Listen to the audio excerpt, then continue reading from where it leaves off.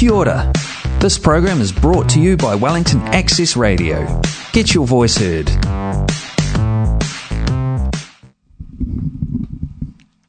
Shalom, good morning. Kia ora tātou.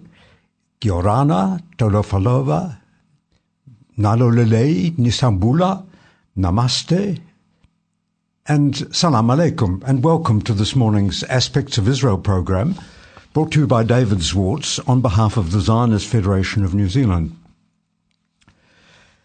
The situation in Ukraine is not improving, if anything, getting much worse, and Israel is very much concerned, concerned about what is happening there, as well as being involved in several different ways. Israel has accepted refugees, both Jewish and non-Jewish. It has also sent a great deal of aid, some of it government aid, a lot of it was donated by community groups all over Israel and transported to Ukraine by the Israel government.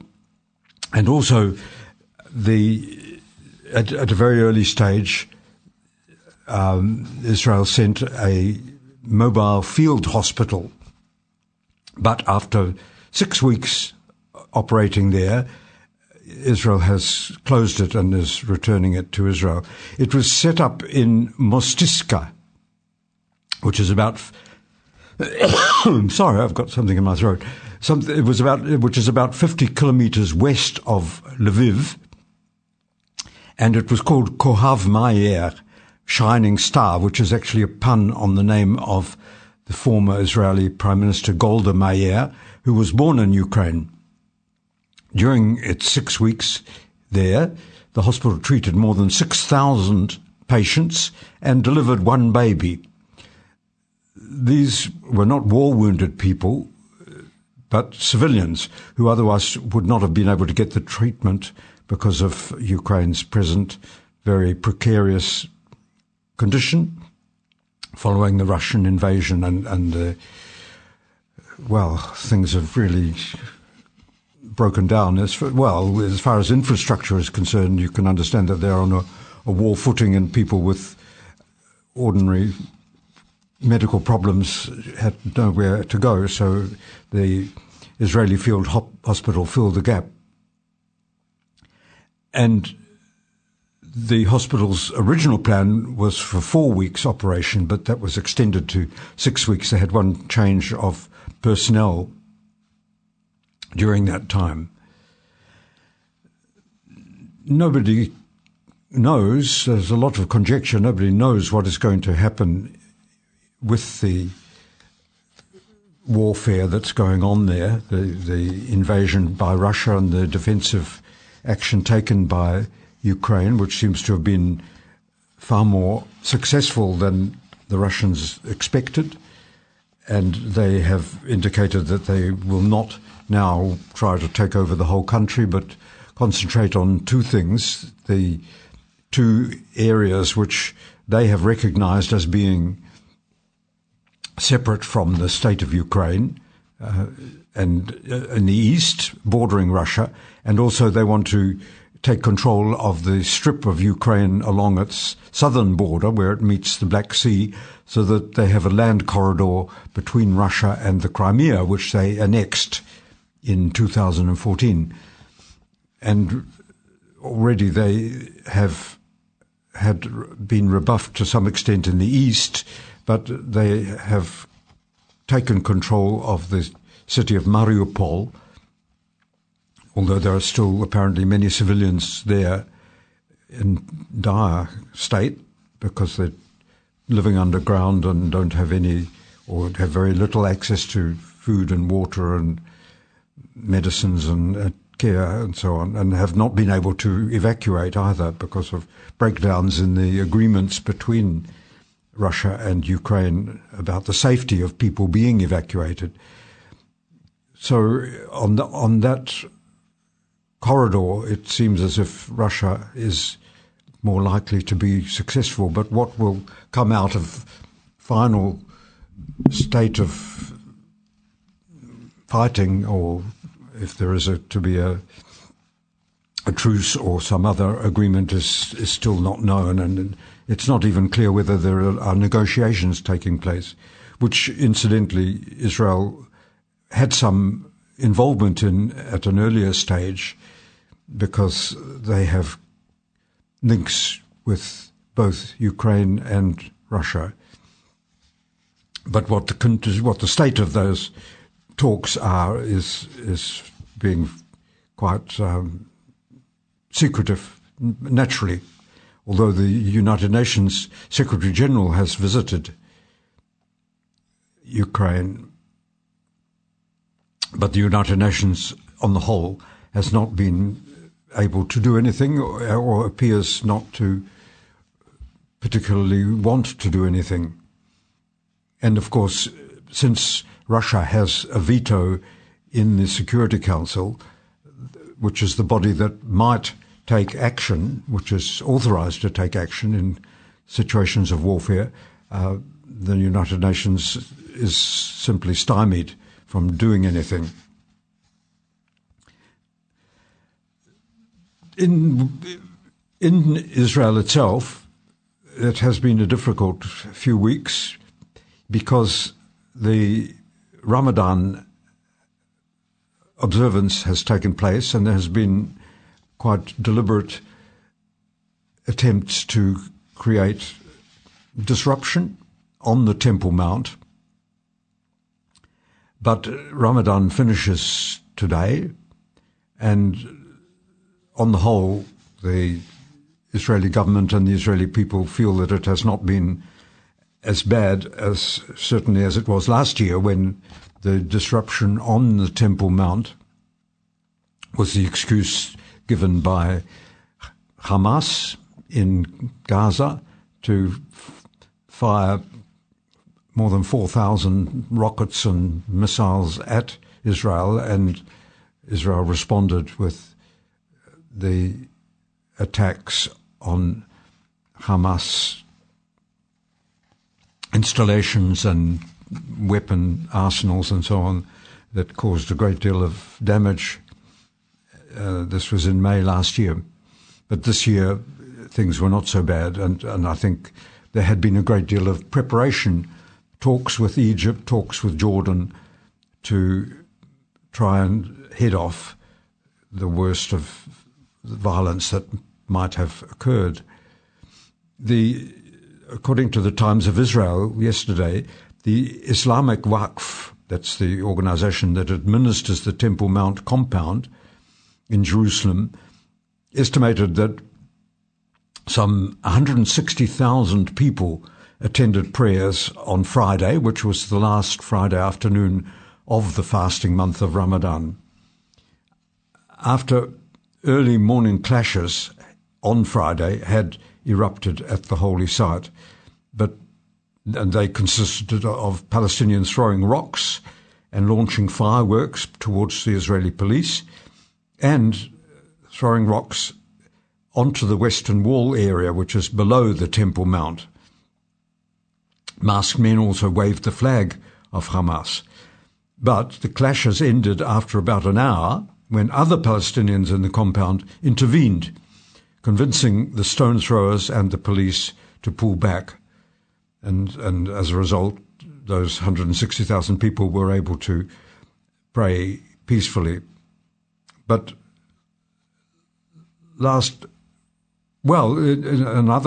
another good aspect of what went on the Temple Mount over Ramadan, that last Wednesday night, over 100,000 Muslim worshippers took part in mass prayers in the Al-Aqsa Mosque for the holiday of Laylat al-Qadr, Night of Destiny, marking the day that Muslims believe the first verses of the Quran were revealed to Muhammad.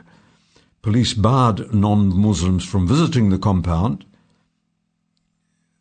from Friday, that's the day before yesterday, until the end of Ramadan, which is today, to reduce tensions. And that's a policy that has been in place for several years and is directed really at people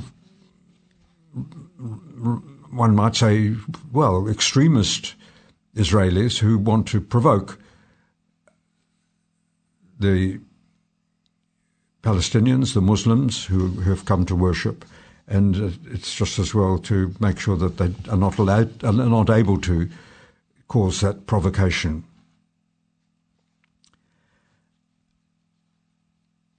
Looking to something that is less confrontational, last Thursday, 28th of April, this is also from the Times of Israel, Israelis across the country came to a 2-minute standstill to commemorate Holocaust Martyrs and Heroes Remembrance Day, called Yom HaShoah, the Day of the Shoah, in honor of the 6 million Jews killed by the Nazis during World War II. In an annual ritual, at 10 o'clock in the morning, sirens sounded across the country, and people everywhere stopped what they were doing, including driving, to stand still and silently. There are 3 Israeli national holidays in the 1 week, begun by the observance of Yom HaShoah. Then comes Yom HaZikaron, which is a memorial day for soldiers killed in Israel's wars, and then Yom HaAtzmaut, Israel's Independence Day. On Yom HaZikaron, Israelis flock to cemeteries to visit the graves of thousands of fallen soldiers and terror victims. The next day, Yom HaAtzmaut, there's a switch to celebration of the day 74 years ago when David Ben-Gurion read aloud the Declaration of Independence on the 14th of May 1948. All day Thursday, Yom HaAtzmaut parades, picnics and partying will round out a highly emotional week. And you'll recall that the Declaration of Independence specifically says that Israel wants to live in peace with its neighbours and held out a hand of friendship. But in fact, the very next day in 1948, on the 15th of May, armies from all of the neighbouring Arab Muslim nations invaded Israel. And that was the War of Independence, and which ended in truces between Israel and all of its neighbours in 1949. And since then, of course, Israel has had peace treaties with Egypt in 1979 and with Jordan in 1984. And since then, more recently, has signed what are called the Abraham Accords with 4 other Muslim countries, and Bahrain, Sudan, Morocco, and the United Arab Emirates.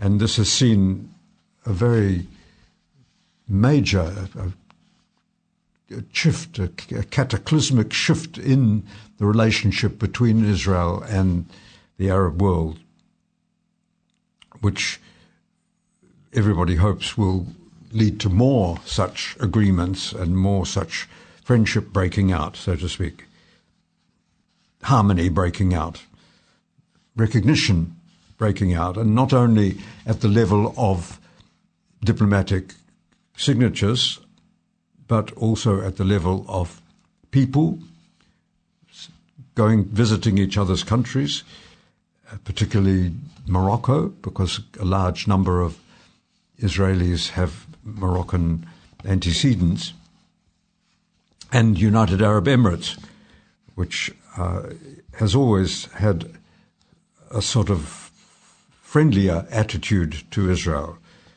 and in fact has had a Jewish population which has been quite involved in the society of the different entities making up the United Arab Emirates. Let's have a music track, and this is from the singer Yair Dalal. It's a CD called Asmar, and this track is A Prayer for Peace. The singer is Maureen Nehedar.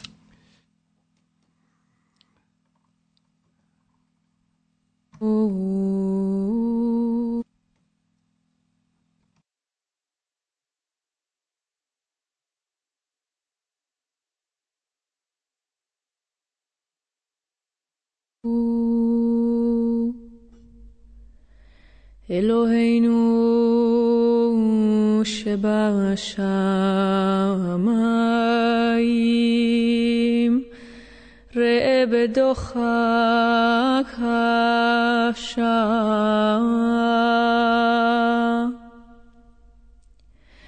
Eloheinu shebashamayim שאת שבעתנו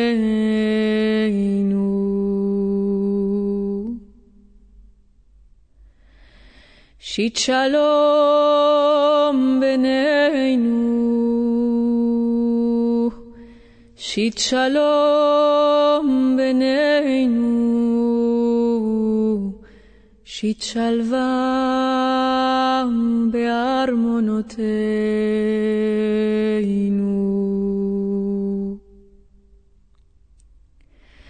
אלוהינו שבשמיים תן שלום בארץ תן שובע בעולם תן שלום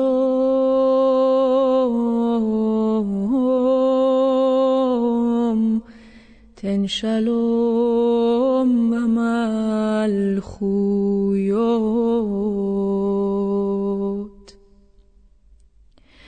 תן שובע בעולם תן שלום במלכויות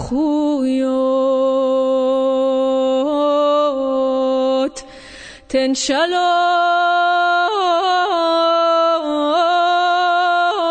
במלכויות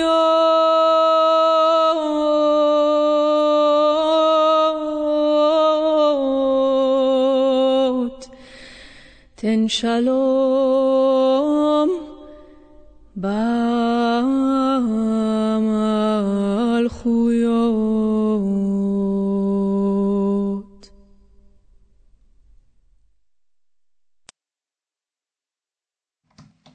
A Prayer for Peace, which we all want so much for Israel, especially the Israelis themselves, and which Israel and its neighbours may be inching towards with more hope in their hearts than for very many years, in spite of the violence in other parts of the Middle East and in Ukraine at the moment. Well, the time is 19 minutes past 11, and you're listening to the Aspects of Israel program here on Wellington Access Radio 106.1 FM, Wellington's Access Community Radio Station, which began in 1981 and is available for any minority group which doesn't have access to or attention from the mainstream media. And so the minority ethnic groups and religious groups and political groups and special interest groups of Wellington region, Wellington City and Upper Hutt and Lower Hutt and Porua make full use of this. And so Access Radio has been providing a wonderful service to the Wellington community for 41 years now. Just a couple of sporting items. Israel's Timna Nelson-Levy won a gold medal at the European Judo Championships in Bulgaria on Friday. She's only the second Israeli woman to win gold in the history of the tournament. Nelson Levy beat Olympic silver medalist Sarah Leone Sizik in the final of the women's under 57 kilogram contest. Her teammate won bronze in the under 48 kilogram category. Nelson Levy, who's a 27-year-old native Jerusalemite, is the first Israeli woman to win gold at the Euro Champions since Yael Arad in 1993. That's quite a long drought. Judo is one of Israel's strongest sports, with Israeli judokas taking home 5 of Israel's 9 Olympic medals. And the other item, which has a New Zealand connection, the Kiwi cyclist Patrick Bevan won the overall title at the Tour of Turkey, which finished, I think, about a week ago, but he rides with an Israeli team. It's called Israel Premier Tech Team, Israel Premier Tech Team. And this, I got that snippet from the New Zealand Herald, which was on the 17th of April, so it's a couple of weeks ago, that he was successful in keeping ahead of everybody else for the Tour of Turkey. I'd like to go into some detail on the question of water, which is a very considerable concern, certainly here in New Zealand at the moment, where we've got the controversy about the 3 waters and so on. But Israel is a country that's more than half desert, often hit by drought, as is the whole of the Middle East, and it's in a world getting hotter because of climate change. So how is it that it's become a nation that now produces 20% more water than it actually needs? Well, the answer is that Israel has pioneered technological innovation and infrastructure to prevent the country drying up. And in fact, it is able now to export water, sells water to Jordan, to the Palestinian Authority, and is able to make sure that Gaza, for instance, gets good water. About 4 billion people, which is 2/3 of the population of the whole globe, suffer extreme water scarcity for at least a month a year. But thanks to 70 years of relentless determination, Israel has become a lifeline and source of hope for other water-deprived countries. Israel's expertise, technologies and policy strategies are actively shared through organizations like Mashav, which is the government overseas aid organization, Keren Kayemet l'Israel, known in English-speaking countries as JNF, the Jewish National Fund, Eco Peace Middle East, and also the Arava Institute, which researches living in a hostile, arid climate, because the Arava Institute is actually situated in the Arava Desert in the south of Israel.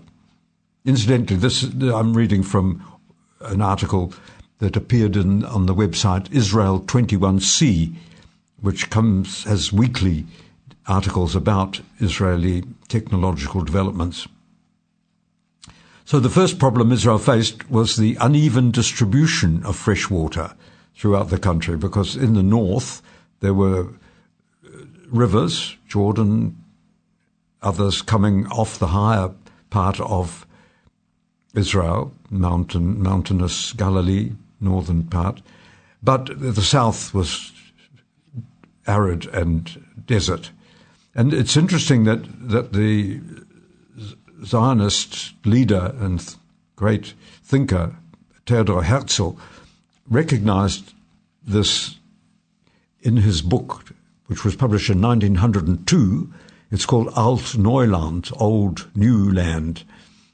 And he sort of, in his mind, projected what Israel could become. Well, it wasn't even Israel at that time. It was still part of the Ottoman Empire. But he had a vision that it would become the populated homeland of the Jewish people. And in this book, he had a so-called fantasy plan to transport water long distances from the north, where it exists, as I mentioned, and also the Lake Kinneret, the Sea of Galilee, is a large body of water.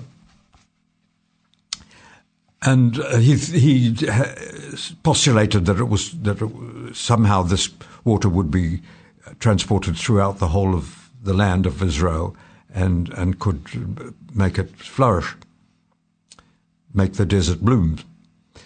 So soon after the Israeli independence in 1948, the government began building the national water carrier, a pipeline, which was pumping water from Kinneret, from the Sea of Galilee, to central and southern Israel.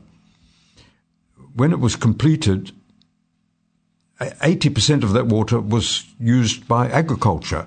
And you'll recall that at that time, the biggest development in Israel was through the kibbutz movement, and they were focused on growing food, and so they needed water. And that's where 80% of all Israeli water resources were channeled. But at the same time, a father and son, Simcha and Yeshayahu Blas, developed drip irrigation. This was in 1959. I think the national water carrier was finished in 1958. And the breakthrough of their invention was delivering water directly to the roots of crops, not irrigating by sprinklers or by flooding fields, but taking water drop by drop to the roots of plants. And that avoided evaporation. That program was brought to you by Wellington Access Radio. Get your voice heard. Thanks New Zealand On Air for funding accessmedia.nz.